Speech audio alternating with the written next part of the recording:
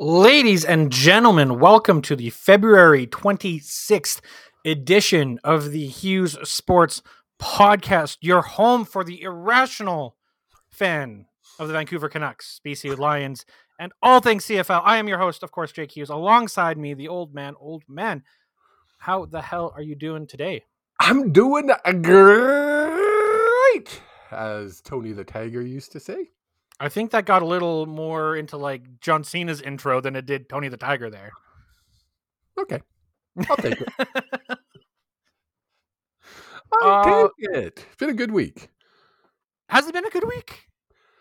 It's been a fantastic week. Are you kidding me? We beat Boston. But we only won one game. We beat Boston. But we only won one game. My prediction came true.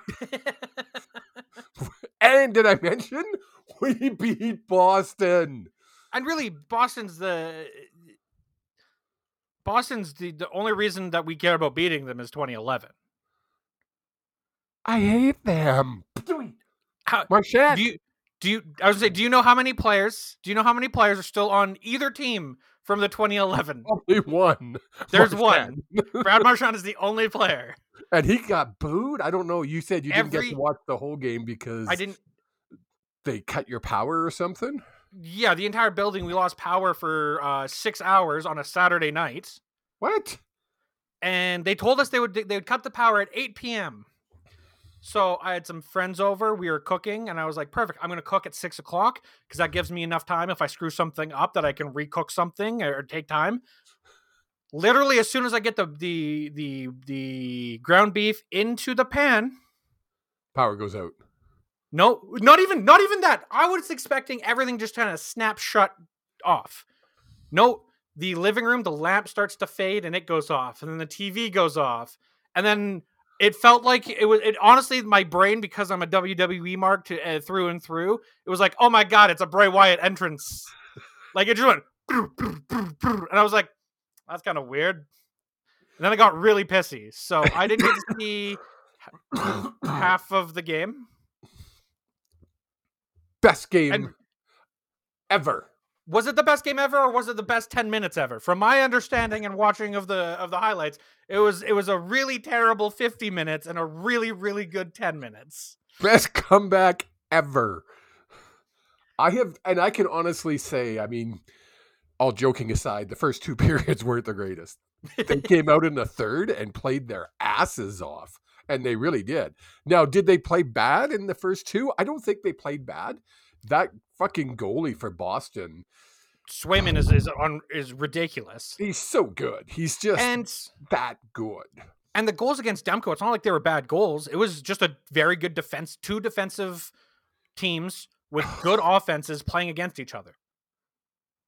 I haven't popped that loud since, and I can say that, since 2011.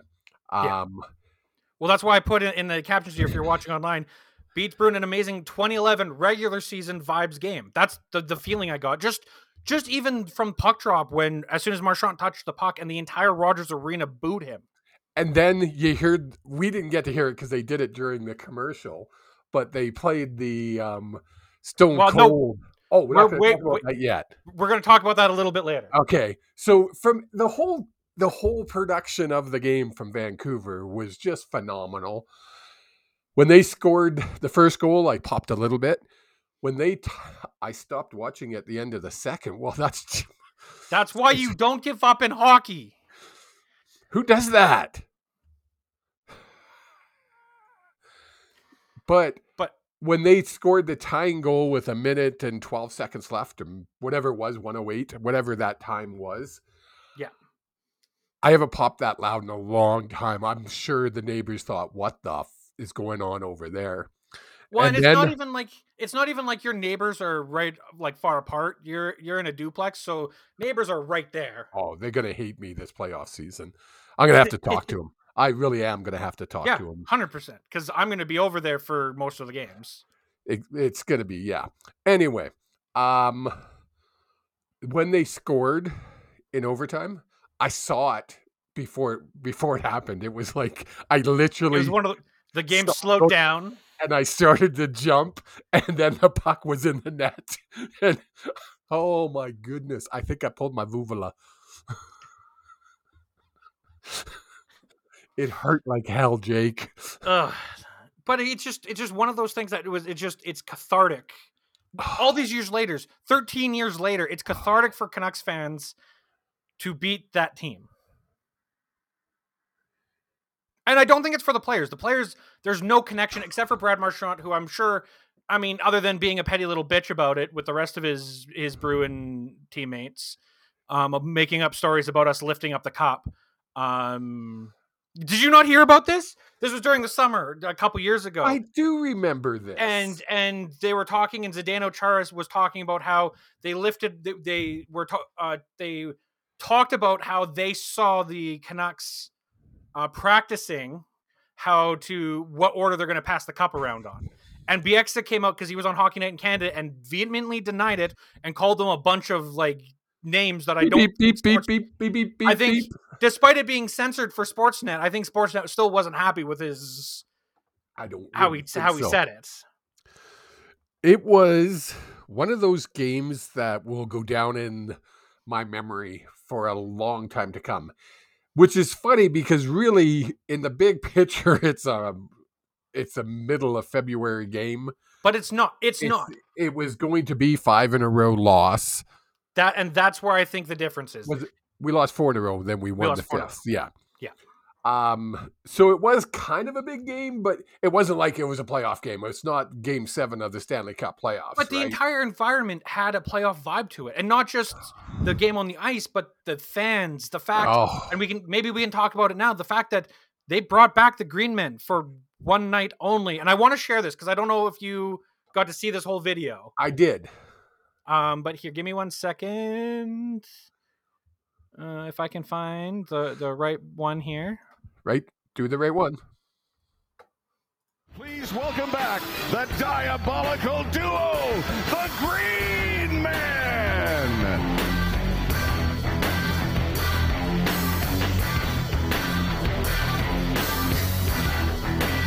8 years since these guys have been at a game.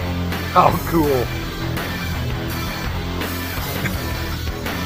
And it wasn't easy to get these guys back. The Canucks have asked many, many times, hey, will you come back? Will you come back? And one of them moved to, he was in Halifax for a while. And I didn't know that. He moved to Saskatoon. So they had to fly him from Saskatoon in for the game because the Canucks went to him at the beginning of this season before all the beauty started and said, we want you for one game this season. Pick any game. We will arrange the seats. We will fly, I forget the guy's name, in. Sully Air Force. Whatever it takes. And so they did. They looked at the schedule and they went, oh my God, Boston, Saturday night, 5 o'clock game or 4 o'clock game. We're doing it because everybody will see it. And it was the talk. It was. Right? They deleted the tweet. The tweet that I had before. Oh, no, here it is. Sorry. I thought they had deleted it. What did it say? But I want to share this, and I'm sharing this from the Green Men, and I know this is them, and the only reason I know for a fact that this is their true account is I won a game from them back in 2013. They did a giveaway for games. Oh, yeah. And it came from them. It came from the Green Men. We can't believe it. It's been 8 years since we suited up. Let's blow the roof off this place, Vancouver. We have some fun stuff planned. And they did. They were up to their old shenanigans. They had going. But there was only the one power play, so they didn't get a chance to do everything that they wanted to. And the power play just happened to happen in overtime. It was good. Is that the only time we see them? Yes, they said it was a one night. It was one and done. They did a whole little interview. Don't know who broadcast it, who did the article on it. There's an article up, I know, on it was on Twitter somewhere. There's a Twitter. Yeah, there's a Canucks Army. Yeah, I don't know if it was Canucks Army. It was anyway. Yeah, Canucks Army wrote an article with Sully and Force about it. And then later today, one of them was on with Sakaris and Price. It was Sakaris and Price, maybe whatever it was, and they said it was one and done. We retired this thing, and I would imagine Game 7, Game 6, Game 5 of if we get to the playoffs. When we get to the finals. Not if, but when we get to the finals, I'm thinking positive. And a game clinching and a cup clinching win, you don't think the Green Men are going to be in attendance? They'll be there every game. I'm guessing. I think it's hard for every game. These two are massive fans. They actually met because they were in a TV radio program. What's it called? Broadcasting program at BCIT, and they met there. And the whole thing started was they were going down to Seattle to watch a Seahawks game, and they had 10 friends going, and they were going to show up in these green things and try to embarrass their friends. And the one guy didn't get theirs in time, so they didn't do it. And so when he finally got it, he said, "My dad has these tickets. Let's do it."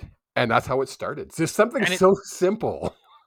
And I was going to say, the thing is, it happened so organically that I don't think they weren't gonna let him in the stadium. No, they didn't want them to be in Rogers Place. They literally said, "If you guys act out, we're going to kick your ass out." The first game they showed up. And then they got into shenanigans. They didn't get kicked out. No, that people were taking pictures with them. And then it became a thing. It became so much of a thing that the NHL head office had to talk to them about it because they weren't allowed to touch the glass anymore for safety concerns. Because they were doing the handstand up against the glass. Yes. And so that's why they stopped doing the handstand as much. Too funny. Too funny. I just loved it. And then in the chat here, did you hear about this? They had Marchand pictures in the urinal cakes at Rogers Arena. I love it. Did they really? They did. There's pictures of it. And I don't know if that was like fans who went in there and just did that, or if it was Rogers. I would have taken pictures. I'm sorry. 100%. I'm posting pictures of my pee. Why wouldn't I would angle it so you wouldn't see the penis, but you would definitely see the stream hitting Marchand. I'm sorry, I'm doing it. It's absolutely wild. It was a fun game. It was one of those games that we'll remember forever. It really will. Yeah. It was just a cool game. That could have been really bad if we lost. Let's calm. It would have been. That would have been. Do we want to get into? Do we want to get into negative Canucks media right away, or do we want to stay with positive stuff? Stay with positive stuff. Okay, we're irrational positives. We are. Well, no, we're irrational. We're not always positive. Let's calm down with that rhetoric. Arshdeep, let's talk about Arshdeep Bains because I think this is one of the coolest stories. Oh yeah, okay. Sorry, I was like, who the heck is Bains? Arshdeep. Precisely. An undrafted Surrey boy who, as a 20-year-old, was one of the top scorers in the WHL. So the Canucks, when they brought Abbotsford Canucks to Abbotsford, when they brought the AHL affiliate to Abbotsford, they said, "Hey, this kid's doing really well. Let's give him a chance." 2 years later, he's playing on the top 9. He played in the top 6 with JT Miller and Brock Besser and didn't look out of place. And he was told many times over and over, "You're not good enough. You're not good enough. You're not even good enough to be on the juniors." He was undrafted in the WHL draft, like the Bantam draft. He was undrafted. It's such a cool story. And to see him play, like, he doesn't look out of place. I mean, no, he hasn't scored yet. He will, because he's right there. To me, it's not even the scoring. Like, look at the way he's trying to, like, the passes he's setting up and the looks he's generating. That to me is that is the key to being a player in this league. Is it's not always going to be about the goals, but I mean, he was set up behind the net a couple of times, and the passes to Suter and Bluger were just phenomenal. Yes. Like coming down on a 2-on-1 with Brock Besser, I wish he would have taken that shot, but I get why he made the pass. It's Brock Besser, your league's or the team's scoring leader. You're going to pass that 9.9 times out of 10.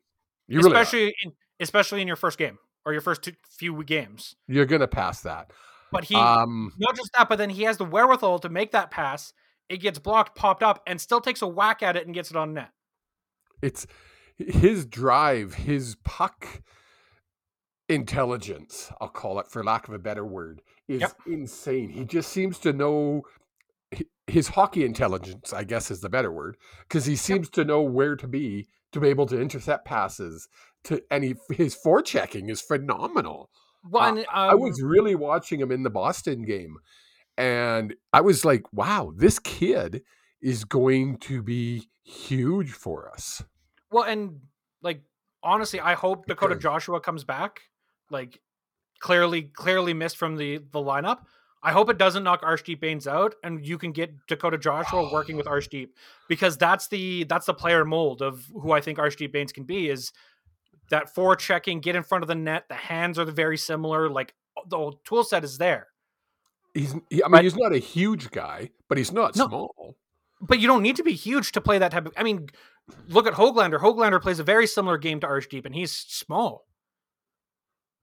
Right? Like you don't need to be a big force to make big hits and make big plays like that. Yeah, no. Now, this is a stretch because it's very early on in his career. But is this the next generation of Alexander Burrows? Ooh. Again, I'm saying it's very early. I'm saying it's very where early. I thought you were going with that one. Thank you. Yeah, it's way early for that. But not even come close to that. A guy who was told he was never going to make the big leagues. Yeah, I get why you're making it. And the tenacity, the get in front of the net, the go bury yourself in the boards to get the puck free. Now, is Arshdeep going to have the chemistry that Burrows had with superstar players like the Sedins? That's yet to be seen. Exactly. Let's let him get through his first part of this season here before we start comparing him with Burrows. Come on. I'm saying, could he be? Hey, could he be? Of course he could be. Pie in the sky, of course he could be. He has that same, like you say, he has the same hockey intelligence. There's another word I'm looking for and I can't think of it. Where he just knows where to be. Hockey IQ? IQ, that's the word I was looking for. Intelligence IQ. Yeah, that's the one. So could he be? Yeah, for sure. He's got years to get there. He's only 23. He's young, isn't he? He was born in 2001, so yeah, he's 23. Yeah, so Talkett sure likes him, obviously. So let's see where he goes. Literally, if looking at it, Kuzmenko is when you think of a Rick Talkett player, Kuzmenko is the polar opposite. If Rick Talkett could build a player from scratch, it'd look like Dakota Joshua, and then right after that, Arshdeep Bains. Yes, I agree. Yeah. I agree. Anything else positive you want to talk about the Canucks before we get into some negative news and the world's on fire and everything's burning because we're Vancouver and we can't have anything nice in life? I don't think anybody's saying the world's on fire. Oh my God. Have you not seen the rhetoric on Twitter? I think you just stay away from the comments. And if you listen to the analysts, they all are not saying the world's on fire. It's the average hockey fan that is like, oh my God. So for those who don't know what we're talking about, it was reported on Hockey Night in Canada from Elliot Friedman. Yes, and I'm going to read it. Canucks, that they're taking calls on Pettersson. You're saying the insiders in them aren't getting up in arms about this, but Rick Dhaliwal on his show today. Sorry, I want to get through this. Rick Dhaliwal on his show today said, and I quote, "Canucks aren't really getting any indication from Pettersson that he wants to be here long term. There's frustration there. I have no intel he wants out. Up until now, I always thought EP would resign, but I'm not so sure now." And that's a guy who's connected. Who is the one guy out of all NHL insiders that breaks more stories than anyone else? Elliot Friedman. When Elliot Friedman says, you're gonna, there's more than just smoke. There's some sparks happening there. But if you heard what Elliot Friedman said, he didn't say that the Canucks were out calling people. No, they're taking calls. He literally said, well, of course teams are calling. Because what's his name? The old fart. Ron.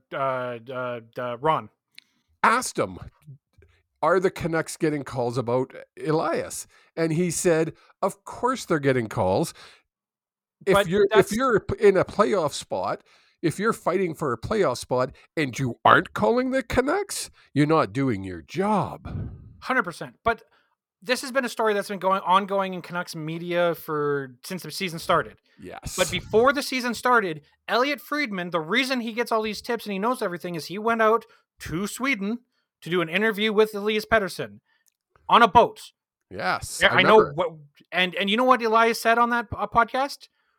You know what? I want to see what Vancouver does. I really like playing there, but I'm not going to talk contract until after the season is over. He has said it so many times, and he literally got tired of talking about it and said, I'm not answering this question anymore until the season is over. It only makes sense. Like he's made his wishes. Why are we talking about this? Why is this still news? Because we need something to talk about. Because we're Vancouver and we have nothing else. Yeah, like again, the whole intro to this is the reason the reason I think this is news is Vancouver fans are used to the wheels burning off at this point and everything being negative. So there's no negativity. So now we need to generate negativity. Well, and you got to remember, it was in between the second and third period. We were down 2-0. It would have been our 5th loss in a row. Oh my goodness! So the wheels were falling off. The sky was falling. Now, would have the 5th loss in a row been catastrophic? I don't think it would have been catastrophic. We still would have been 2nd in the league, 3rd in the league. We're still in our division, I think we're up by 10 points over Vegas. And we lost 4 in a row. We went, but like how big that win was, don't get me wrong. It was big because we went from a 58% chance of winning the Pacific to a 72% chance of winning the Pacific with just that win. And also with Vegas and Edmonton losing. I think that win, and I texted you today about it because we haven't really had a chance to talk about it. That win is going to ignite this team, and we're going to see a bit of a streak here now. I really believe that. I wouldn't be surprised. It's one of those morale boosters, whatever that word is, that gets your team to that next level. Well, and not just that, but after the game, I don't know if you heard any of Rakaket's comments, but he was applauding the JT Miller and being the emotional leader that basically in the third period, in between the second and third period, that was all JT Miller being like, let's go. Like, this is enough. We've done this. We're tired of this. Let's go. And he did. And he took the team on his back and said, okay, we're scoring now. It's insane. And I've said it to you many times. I watch Miller and I'm just amazed on how when he wants to and when he gets that emotional spurt going, he can change a game. There's not a lot of players that you can say that about in the NHL. I mean, obviously they're all good, but there's not a lot of players that can change a game. It's the greats of the greats. Like it's the Crosby, the Ovechkins, right? Like that's the level of player that I think JT Miller's name needs to be up there with after the last 2 seasons. Don't get me wrong.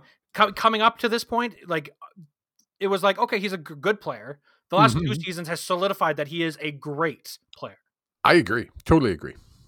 Look at us agreeing. Holy crack. I know, it's wild. It's weird. It is weird. Now I know you want to really talk about this next piece.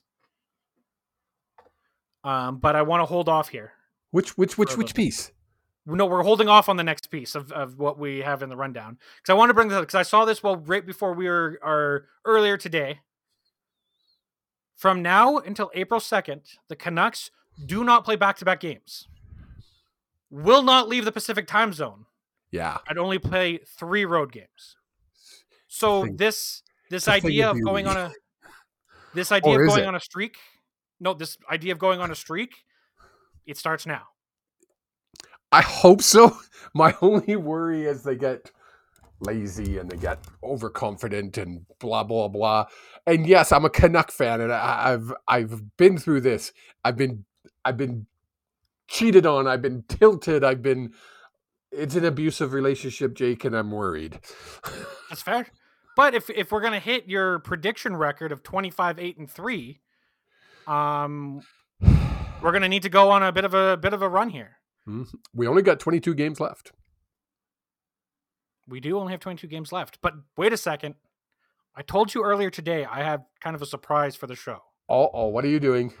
Now, remember... I don't see a guest coming on. Don't do this to me. Remember 3 weeks ago when you were like, I'm going to come up with a song and I'm going to make an actual transition and all of this? You did something.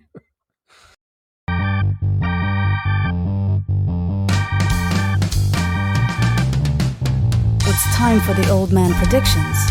How well did he do? Do-do-da. Do-dee-do. It is time for the old man predictions. Do-do-da. Dee-dee-do. That was awesome. If you guys aren't watching, you gotta go on YouTube and watch that. That was freaking amazing. So we are now up to 7-5-2 since you made the prediction of finishing the season 25-8-3. This last week you predicted we would go 1-3, and we went 1-3. Because I know things. Now, you did get the game we won wrong, so I'm going to hold that against you because you're. Doesn't matter. I didn't. You're getting a little too big for your britches here. I don't have to. We didn't say I predicted games. I predict weeks. That's the thing. That is true. That is true. It is. The old man predicts weeks. He predicts weeks, and he predicted the week pretty good this week.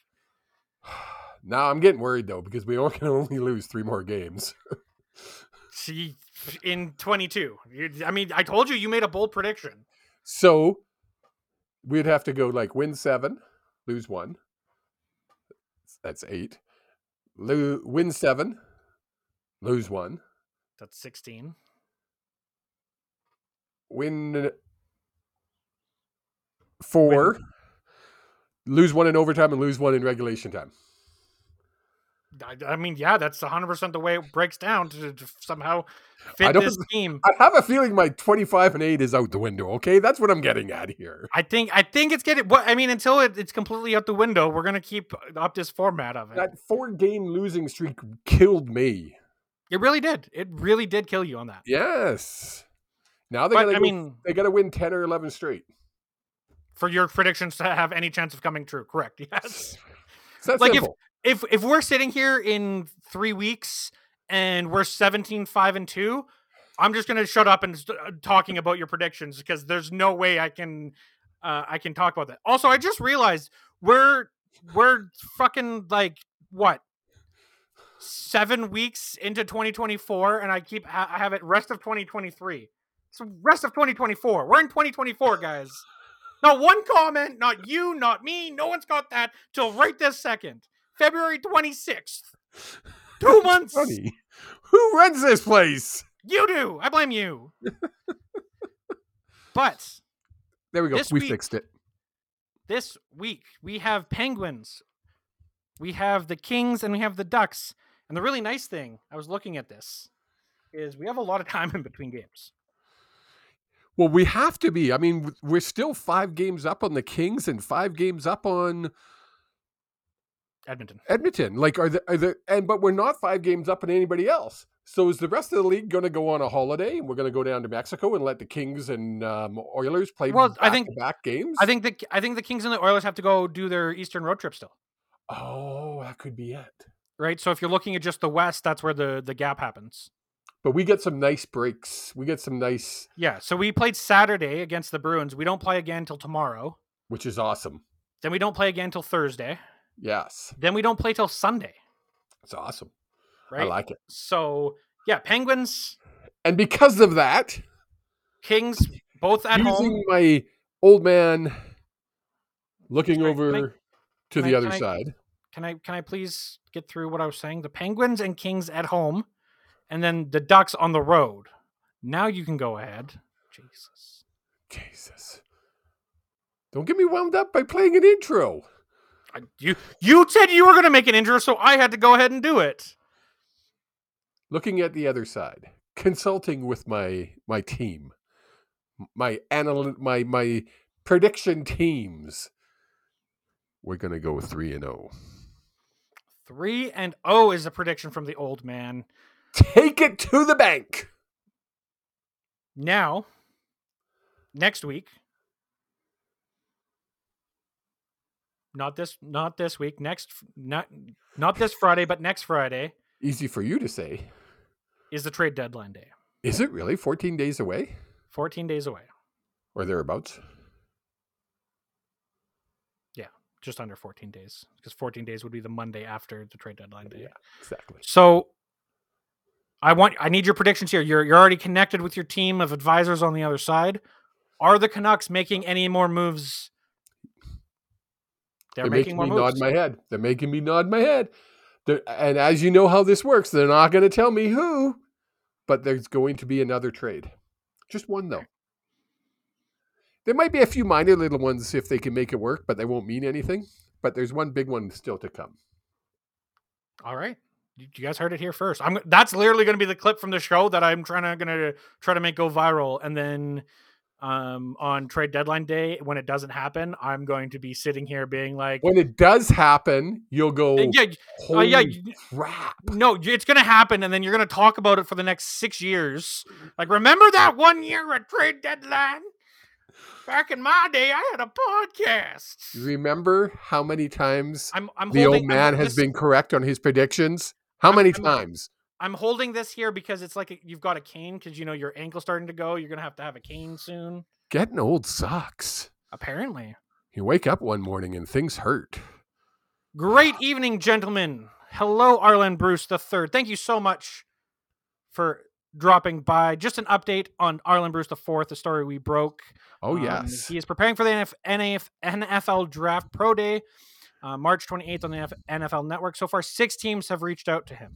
Nice. Good to hear. That is awesome, Arlen. That is freaking amazing. Yes. As we get closer and closer, I'm going to be keeping... I have some friends who are very big in football circles down in the States, so I'm going to get them to keep touches on where they're hearing rumors of Arlen Bruce IV, and we'll do updates on the show every week until we get to the draft day. Yeah, keep us updated, Arlen. That would be cool. Any other news we want to talk about before we jump into some wrestling news? The Turnbuckle, the return of the Turnbuckle. There's been all kinds of movement in the CFL that we haven't talked about. It's been so much that I haven't been able to keep up with it because for 2 reasons. One, I've been super busy with work and everything else with all the changes that's happening. And 2, I don't know what's real and what's not anymore because I'm in so many groups where people just post things without fact checking them. So, well, one thing that is real that one of our guests asked earlier is, did we lose a defensive lineman to the Detroit Lions? We did. Yes. We did. Betts. Matthew Betts. He's now... I've been trying to figure out what it is because we talked about it a little bit. You did it? I figured it out. What? Because we don't do futures. And it was thanks to Farhan Walji, who on Twitter explained it. An NFL futures contract is basically signing a contract that says, as of this day, you will become a member of the Detroit Lions because there's a roster freeze in the playoffs, so you cannot sign or release anyone. Oh, so okay, so literally it is Detroit. It is literally just a contract that he signed, but he didn't sign it actually until the day after the Super Bowl, which means it was no longer a futures contract. It was just a regular contract. So he's going to be a Detroit Lion, and everybody who watched this kid play knew that he wouldn't stay up here. No, just like Singleton with the Stampeders. It took him Singleton a few years extra in the CFL. Betts, I think this was his first full year of playing, like not just being a backup, but I would not be shocked to see him getting a ton of special teams play down in the States. Yeah, I could imagine that would happen. Yeah. Now, I'm going to warn everyone. I probably should have done a warning at the beginning of the podcast. Warning. The last so many minutes, I'm going to say 20 minutes of this podcast, are going to be wrestling related. If you're not a fan of WWE and AEW or ROH or TNA or any of the indies, that's cool. That's great. We love you. Thank you for tuning in. But you're going to get very bored, and we love you, and we're going to see you later. But right now, let's introduce the Turnbuckle.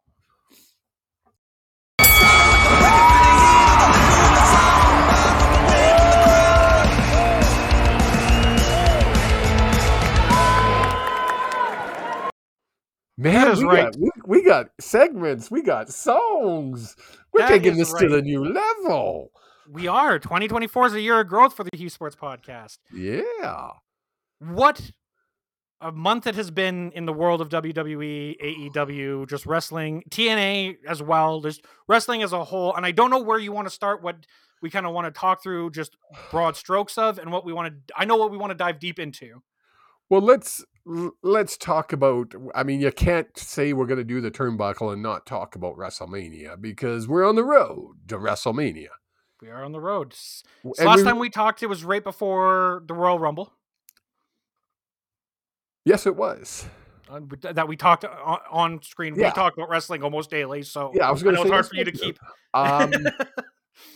So anybody that's alive knows that The Rock has come back to WWE, and he was going to face his cousin Roman Reigns at WrestleMania. That was the plan, or so we thought. Well, no. Okay, no. Let's go back to the Royal Rumble here. Cody Rhodes wins the Rumble. He does. The fireworks are going off. He's pointing at the sign. He then gets up on another turnbuckle, and he points at Roman Reigns. Yes. And then for 2.5 weeks, we get, or I guess a week, we get, who is Cody going to face? Is it going to be Seth, or is it going to be Roman? Which was really weird coming out of Royal Rumble, because he pointed at Roman Reigns. And this entire story, the story that started over a year ago, the reason he left AEW to come back to the WWE was to finish this story. And he didn't get to do it last year. In the main event of WrestleMania, he lost. Well, yeah, I mean, you had to be taught a lesson. Don't go against the WWE. Don't go out and create something that the WWE has to compare against. Otherwise, they might put you in a yellow polka dot or a black singlet with yellow polka dots. Yes. So he wins, points at Roman. We get the 2 weeks for SmackDown where Cody's going to make his decision, and instead he consulted with some people, and The Rock comes out to go nose to nose with Roman. Which was, that whole story didn't make sense, except for the fact that The Rock isn't making any movies because there's a big backlog down in the California area because of the writer's strike. Well, and not just that, but he also is now a board member of TKO, the parent company of WWE and the UFC. So he's back. Let's face it, the crowd didn't like it. I didn't like it. No one liked it. Cody didn't like it. Look, if listening to Busted Open, Bully Ray pointed it out. If you look when The Rock came into the ring at that point and whispered into Cody's ear, Cody was trying to play the babyface character. Watch his body language. Oh, yeah. It is, get me the out of here. It was John Cena versus The Rock all over again. When The Rock came back from making movies, and Cena hated the fact that he was going to lose to him. See, I see a lot of those comparisons, and I know it was brought up in kayfabe. This to me is more the second year of that, when CM Punk had the title and had to drop it because The Rock wanted to face Cena again. Yes. But we have different people in charge now.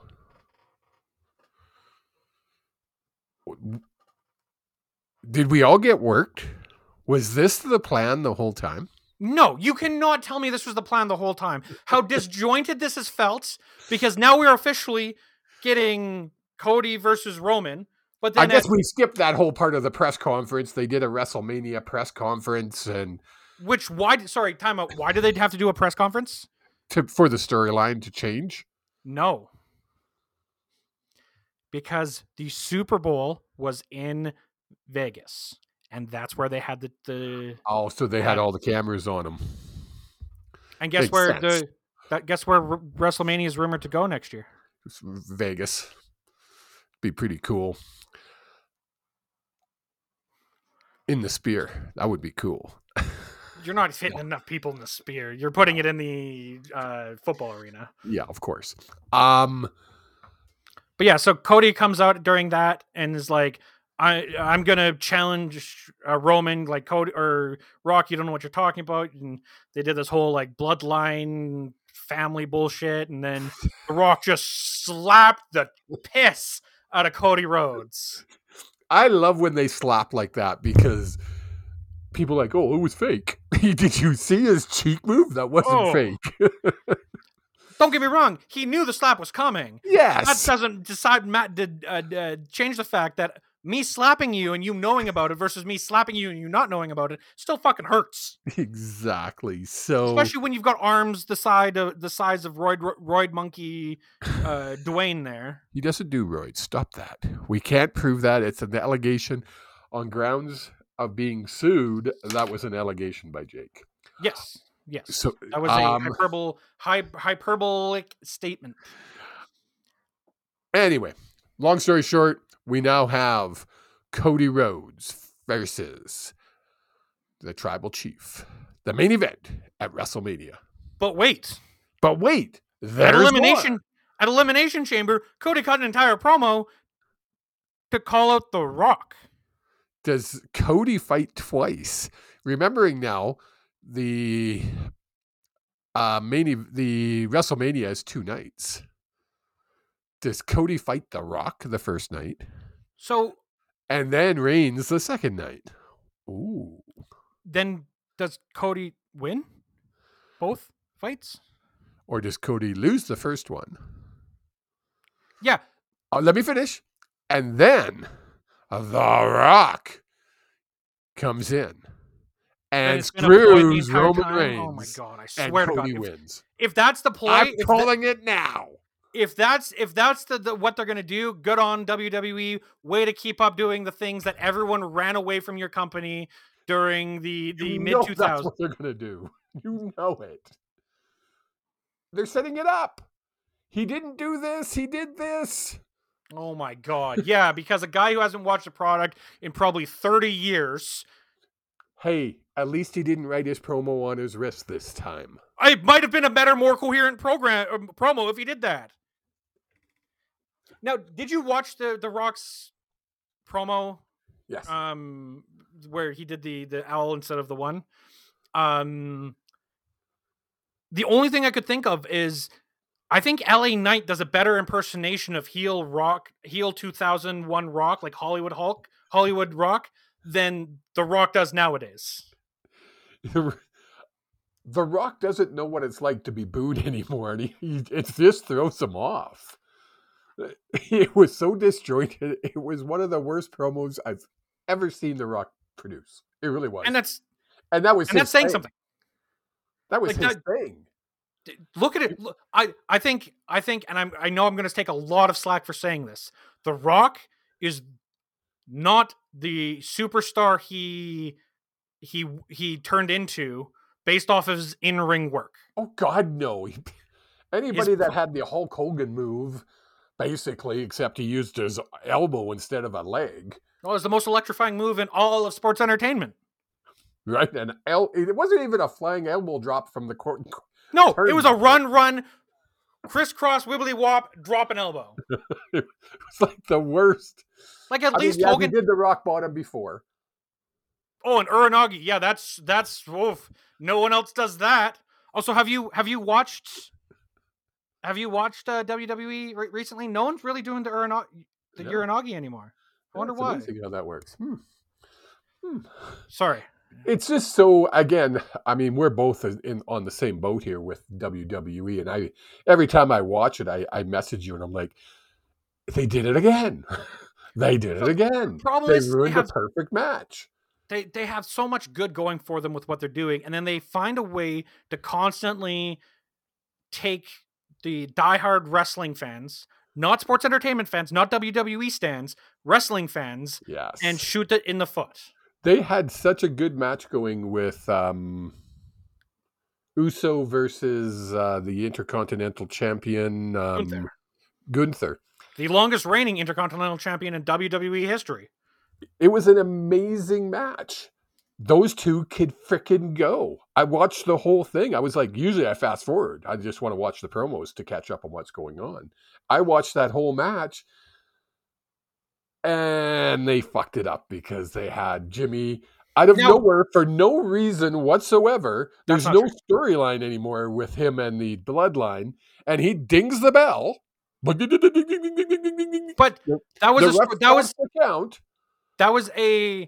was a narrative throughout the entire episode of Raw. That wasn't just that. Plus they're also clearly building to Jimmy versus Jay at WrestleMania. They could have done it way different. I hate when the WWE can't have a clean match anymore. There's always needs to be interference. It's so predictable. It's so boring. But they also have the same problem when they do wins. And I'm not disagreeing with you. It's terrible because it's like, what a great match. Oh, and it's screwy finish, or because they have to make sure everyone looks good. And it's like, no, you don't. You really don't have to make everyone look good. Just drop it. Just people can lose and still look strong. Nobody believes it's real anymore, people. No. Nobody.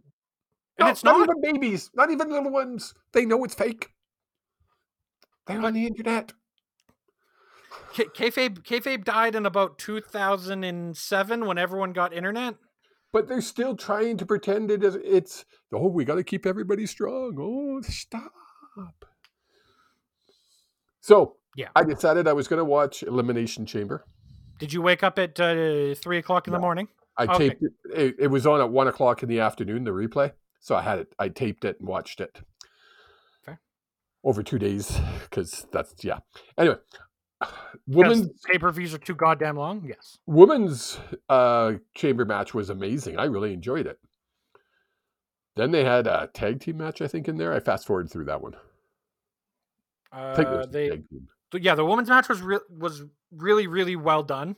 Mm-hmm. I was shocked at the. I have no idea who she is. Tiffany Stratton. Wow, they made her look fucking superhuman. Not just that, the crowd made her feel like a big deal. It wasn't until I listened to Busted Open the next day that I realized, the review from Post Wrestling, the guys who used to do the Law, that she's supposed to be a heel. Yeah, they were cheering her like Australia. She's not from Australia. She's just great wrestler, though. Great. Everyone in that women's match was a great wrestler. Yes. They even made what's her name look good. Who? Liv? No. The one I don't like that walked away with the boss. Oh, Naomi. I don't think she's that great of a wrestler. I don't know why they're so big on her. I think she's better than you give her credit for, but I also think she's improved immensely by going out into TNA. Definitely, because she had to wrestle. And did you hear that they actually, when she was coming out to the ring, they said that she was out exploring the wrestling globe. Oh. They're actually, the WWE universe now includes outside of WWE. Yeah, amazing. Anyways, I thought the whole, long story short, because we're going to run out of time here.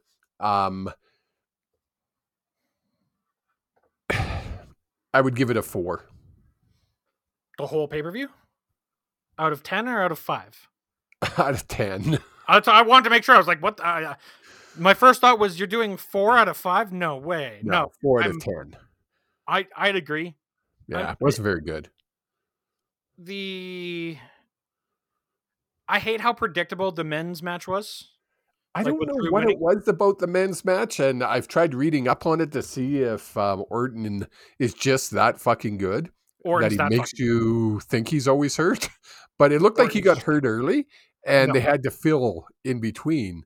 I don't think so. I think that's the storyline. But the problem is that all these storylines that they have for the men's chamber were already storylines that were happening. Yeah. Like Drew clearly was the only one to win that. You already had the Kevin Owens and Logan Paul story. You already had. I love Logan. I love to hate him. Oh, he plays the heel so well. That's why when he came in, I remember when he came in, I was like, they're making him a face. And then it turns out he was like adamant about being a good guy. And it's like, no, it's not working. And they turned him heel, and it's been the greatest thing ever. It is, yes. But all those, there's so many feuds already in place that it's like, well, what are you doing? And AJ, I loved AJ coming in. And I guess I don't watch enough WWE, so it didn't make sense for me. I didn't know the storyline behind why he would come running in. See, and I'm really lucky. I'm having battery issues. Keep talking. That's fair. I don't watch the weekly shows, but I listen to reviews every week. So I'm at least up to date with the storylines when I want to watch a pay-per-view. Yeah. That's what I probably should do, but the show we do watch every week, and the show that has a pay-per-view, the AEW side of things, AEW Revolution, is this Sunday. I don't know why I put a question mark. It should be an exclamation point. It is this Sunday. It's not a question. It's a statement. I was like, yeah, it is. This pay-per-view is should be headlined, and if it's not, I'll be kind of pissed off about it, with the farewell match to Sting. Sting's last match. Sting's the last match going out. Do you want to run through the matches that have been announced? Do I know them?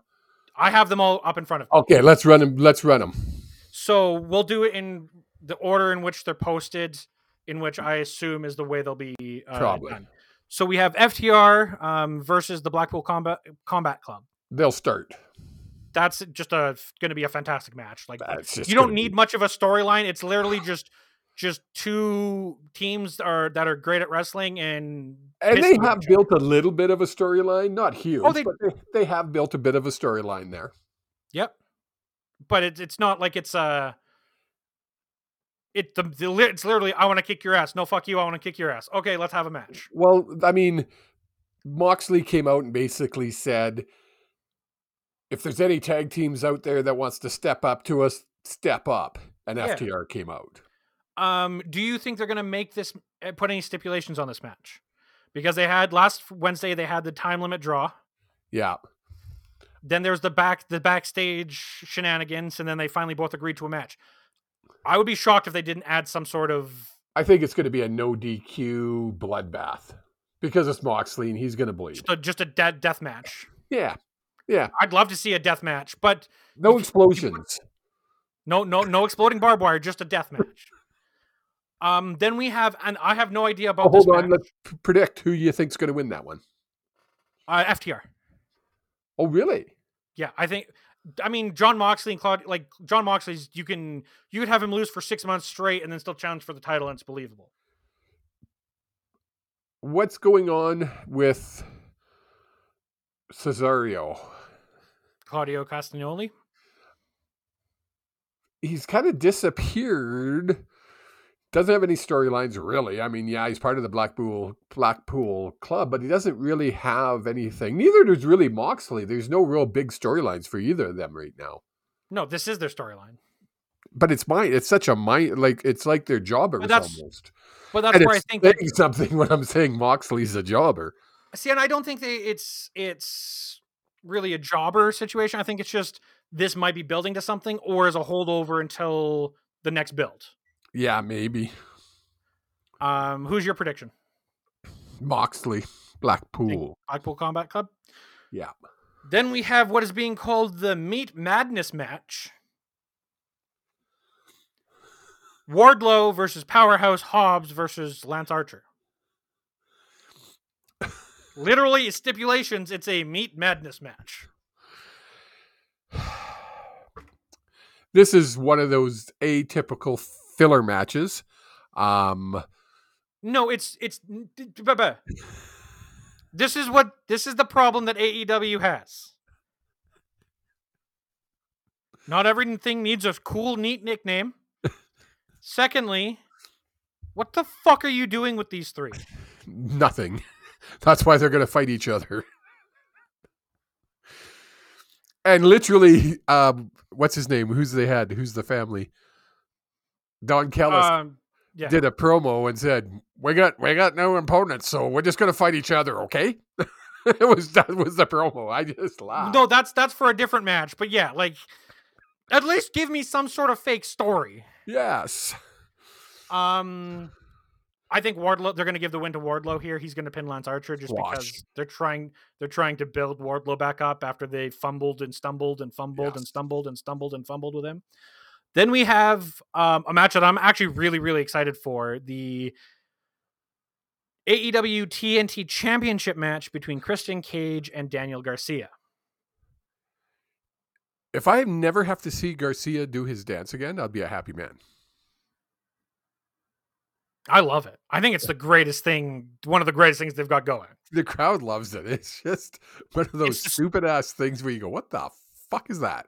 And he got it so over that he's the only one out of the JAS that's even on TV anymore. Yeah. Jericho's not even on TV anymore, but that's for Hager came out as a good guy the other day. Yeah, we don't know what's going on with that. We're just going to ignore that until it happens again.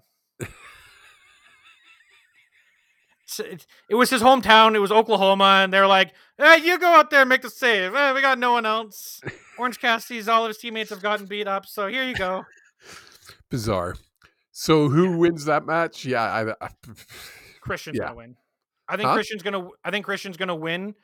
And then he's gonna set up for a concerto, or try to convince Danny to join the patriarchy.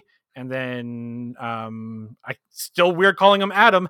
Adam Copeland is going to come out and I was just going to say Edge has to come out there at some point.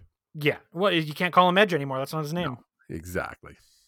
Then we have Will Ospreay versus Konosuke Takeshita.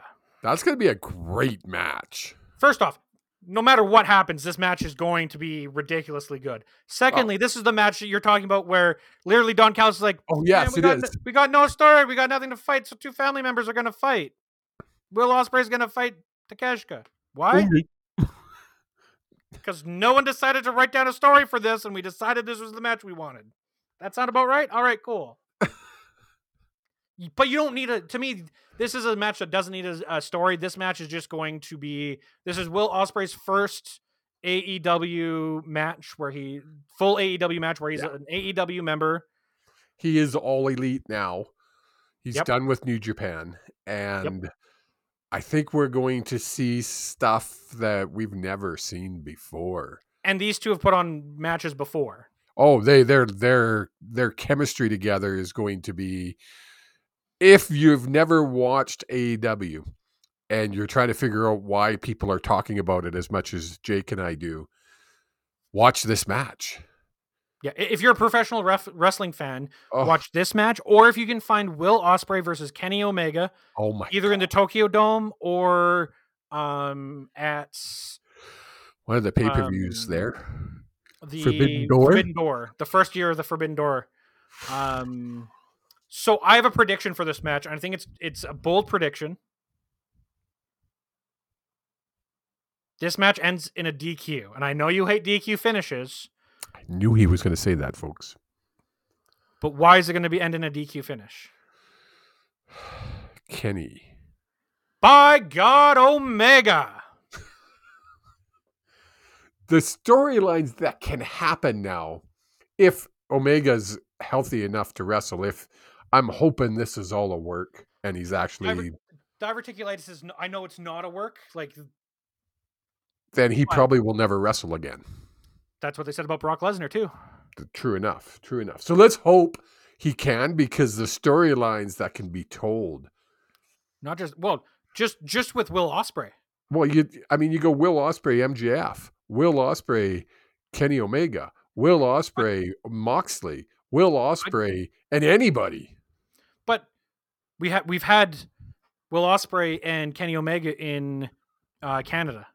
We've had Will Ospreay and Kenny Omega in Japan.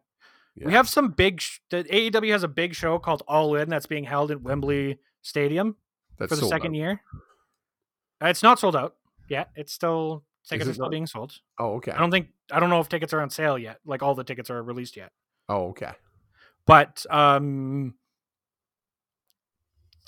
third match in Will Ospreay's home country, in front of 50,000, 60,000 people, be insane. You don't even need a storyline for that. It's literally like if Kenny's not back for this pay-per-view, like if Kenny's not back until right before All In, that's all you need. You just need Kenny Omega to come out onto a microphone and say, Will Ospreay, Kenny Omega, number 3, Wembley. And walk away. That's all you need. You'll sell the place out twice over. Yeah. So I'm not choosing a winner in this match because I have a gut feeling that Kenny Omega is going to come in and kick everyone's ass because he is still feuding with Don Callis. Yes. Okay. Who do you got as winning this one? I'm going to go Will Ospreay. Clean win. Okay. That would be big because I don't think there's been too many people to get a clean win over Takeshita. Match after that, we have Eddie Kingston versus Daniel Bryan for the Continental Crown Championship, which is the AEW Continental Championship, the ROH World Championship, and the New Japan Pro Wrestling Strong Openweight Championship. If Danielson loses, he has to shake Kingston's hand. Kingston wins, Daniel shakes his hand. Really? Yeah. I think they're going to try. They want to bring some more legitimacy to this Triple Crown. And Daniel Bryan or Bryan Danielson is your man. I don't know. How about this? Daniel wins, and he still shakes his hands because it was that good of a match. I could very well. And then is that finally the departure from the BCC for Danielson? God, I hope so. Because they're not doing anything with the group anymore. No. But yeah, either way, that's going to be a great match as well. Yeah. Then we have probably your favorite act, Timeless Toni Storm.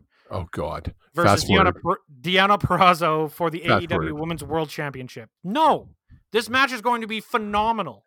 Last week they had, I don't know how they did it, but they had half the ring in black and white and half. I was so angry. But you know what? This is shocking. You're supposed to not like it. You're supposed to be mad at it. You're supposed to think it's terrible and cheesy and hate the fact that Toni Storm is on the screen every single time. I fast forward it. You're still giving them heat. Toni Storm defends, in my opinion. No, you know what? I think she loses because she'd be better chasing. Fair. I could see that. And you're setting Deonna Purrazzo as a contender. And then you could bring back Britt if she's healthy. Yeah. Yep. Right? Yep. And does the boss make her debut? No. What's happening a week after this event? The Wednesday after this pay-per-view. They're having an entire event called Big Money. You think that's when she's coming? I have a prediction that I want to make after this. Okay.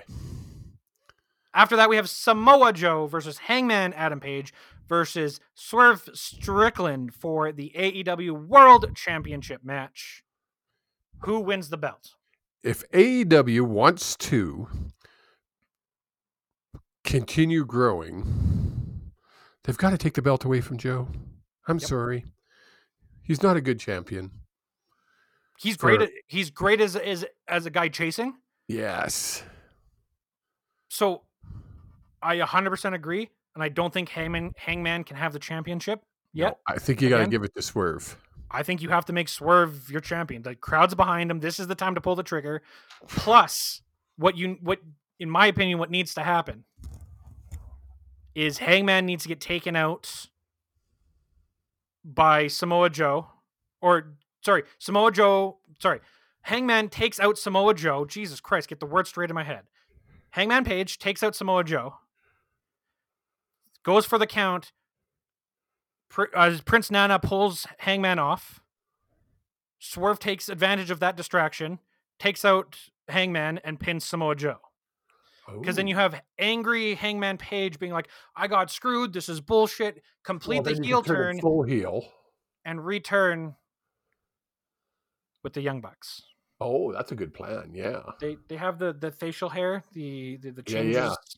And you drop the Hangman and you call him like Adam Page and you like give him some stupid title like EVP. Well, isn't he an EVP? No. The only two who are left that are EVPs and still wrestlers are the Young Bucks. But yeah, I think that would be a very, very cool way to do that. Yes. And then you have, I don't know why they have these in this order, so definitely not the order they're going to go on the show. Orange Cassidy versus Roderick Strong for the AEW that's a lot of International matches. 9 matches. I'm assuming the Meat Madness match will be on like the kickoff. Yeah. But yeah, we have Orange Cassidy versus Roderick Strong for the International Championship match. Strong wins, goes over to Cassidy. It'll be a good match, though. I think so. I just no matter what they've done with the Undisputed Kingdom, with the injuries to everyone, with Adam Cole, the United Kingdom, whatever the fuck they're called, Undisputed Kingdom, has really felt flat to me. Yes, but they need to do something. Well, but they need Adam to get healed. Then they can start doing something. Yes. Then we have the main events of this match. Sting and Darby Allin with Ric Flair in the corner of Sting versus the Young Bucks, Matthew Jackson and Nicholas Jackson. Did you not watch last Wednesday? Did you not listen to the words that Ric Flair said? He said he wanted to be a bigger part. But he wasn't mad at Sting. He literally said, I'm not mad at Sting. He's mad at the EVPs. That's why he went to talk to the EVPs. So he pretends he's going to screw. I still think, well, I guess what you could do, there's a couple ways you could do this. Yep. You could have the Young Bucks win. Be a great match. Young Bucks win. You're going to have Sting go out on a loss. Well, that's where I'm like, how do you, the other way, you could have Sting and Darby win, but then they relinquish the belts because Sting retires. Now they're going to have a tournament. That's great. Right? AEW loves their tournaments. Sting's man enough. I don't think he would be upset losing. I don't think so. I think that would put if that match goes on anything but last, I agree. If that match goes on first, then Sting loses. If you don't want people to leave your pay-per-view with that taste in their mouth. Unless it's something big happens, like the return. Of who? MJF. Then you're putting the Samoa Joe Hangman Page Swerve Strickland match on last. That's a championship match. But it's Sting's retirement. What's bigger? Yeah, I'm sorry. The AEW champion returning would be bigger. So, yes. So here's my thought. Right, Wednesday they've already announced that Sting and Darby Allin are gonna. No. For this Wednesday. Oh, they already announced that Sting and Darby Allin are going to be there. Do something, right? Ric Flair's going to come out and be like, "Look, I thought I was pissed off with you, but I guess you never asked the EVPs to send me shit, to send me, to like get jets to come get me. You never asked for me to come. So yeah, Sting, I am pissed off at you." And put him in a situation where he can low blow Sting and then give that promo. Then on the pay-per-view, right when the Young Bucks are going to win, give a Meltzer driver, you have Ric Flair come in, low blow the Young Bucks, and that's how you have Sting win. Yeah, okay. Right? Because that way you're keeping the Young Bucks, their new heel characters, strong. Yes. You then have them win, and then on the following AEW, like the following Dynamite, you have them come out and they're going to use their executive vice president powers to give themselves the belts. Oh, that would work. Major heat. Then whoever Darby Allin, if Darby Allin's going to have another tag team partner, then you can introduce Darby Allin's tag team partner at that point. Makes sense. Right? But yeah, that's 8-9 matches. It seems like a lot for an AEW pay-per-view. Yeah, it seems like a lot. It's going to be a long one. They could also take the... There could be 2 dark ones. Yeah, but what matches? Other than you're going to have the Meat Madness match, I think, is a dark match. And... You're not going to do your... Unless you're doing FTR and BCC, but I don't think you're doing that as your kickoff match. So, yeah, we're going to have 8 matches. Wow. It's a lot. It's a lot. Predictions. Sorry, the prediction I want to get to before we wrap up tonight. Big money in TD Garden in Boston, where Sasha Banks is from. Oh, yes. You're going to get the debut of not only the Boss, but you're going to get the debut of... No, well, her name is now the Boss. It's now Monet. What's her first name? You had to. That was funny. You were watching me try to get the name. Monet something. Mercedes Monet. Monet Mercedes, whatever it is. She'll make her debut. But that's not the reason for the show. Because there's another person who makes it rain money when he comes down to the ring. And you're going to get the Rainmaker. Oh. Kazuchika Okada officially signing with AEW.